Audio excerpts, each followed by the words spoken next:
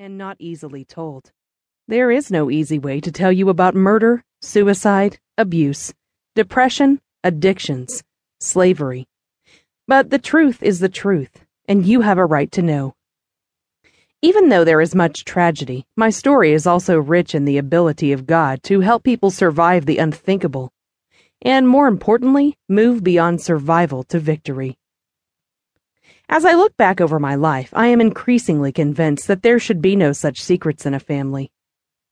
Others may not agree, but I spent too many years on the brink of a psychotic breakdown, haunted by flashes of a horror movie I didn't understand.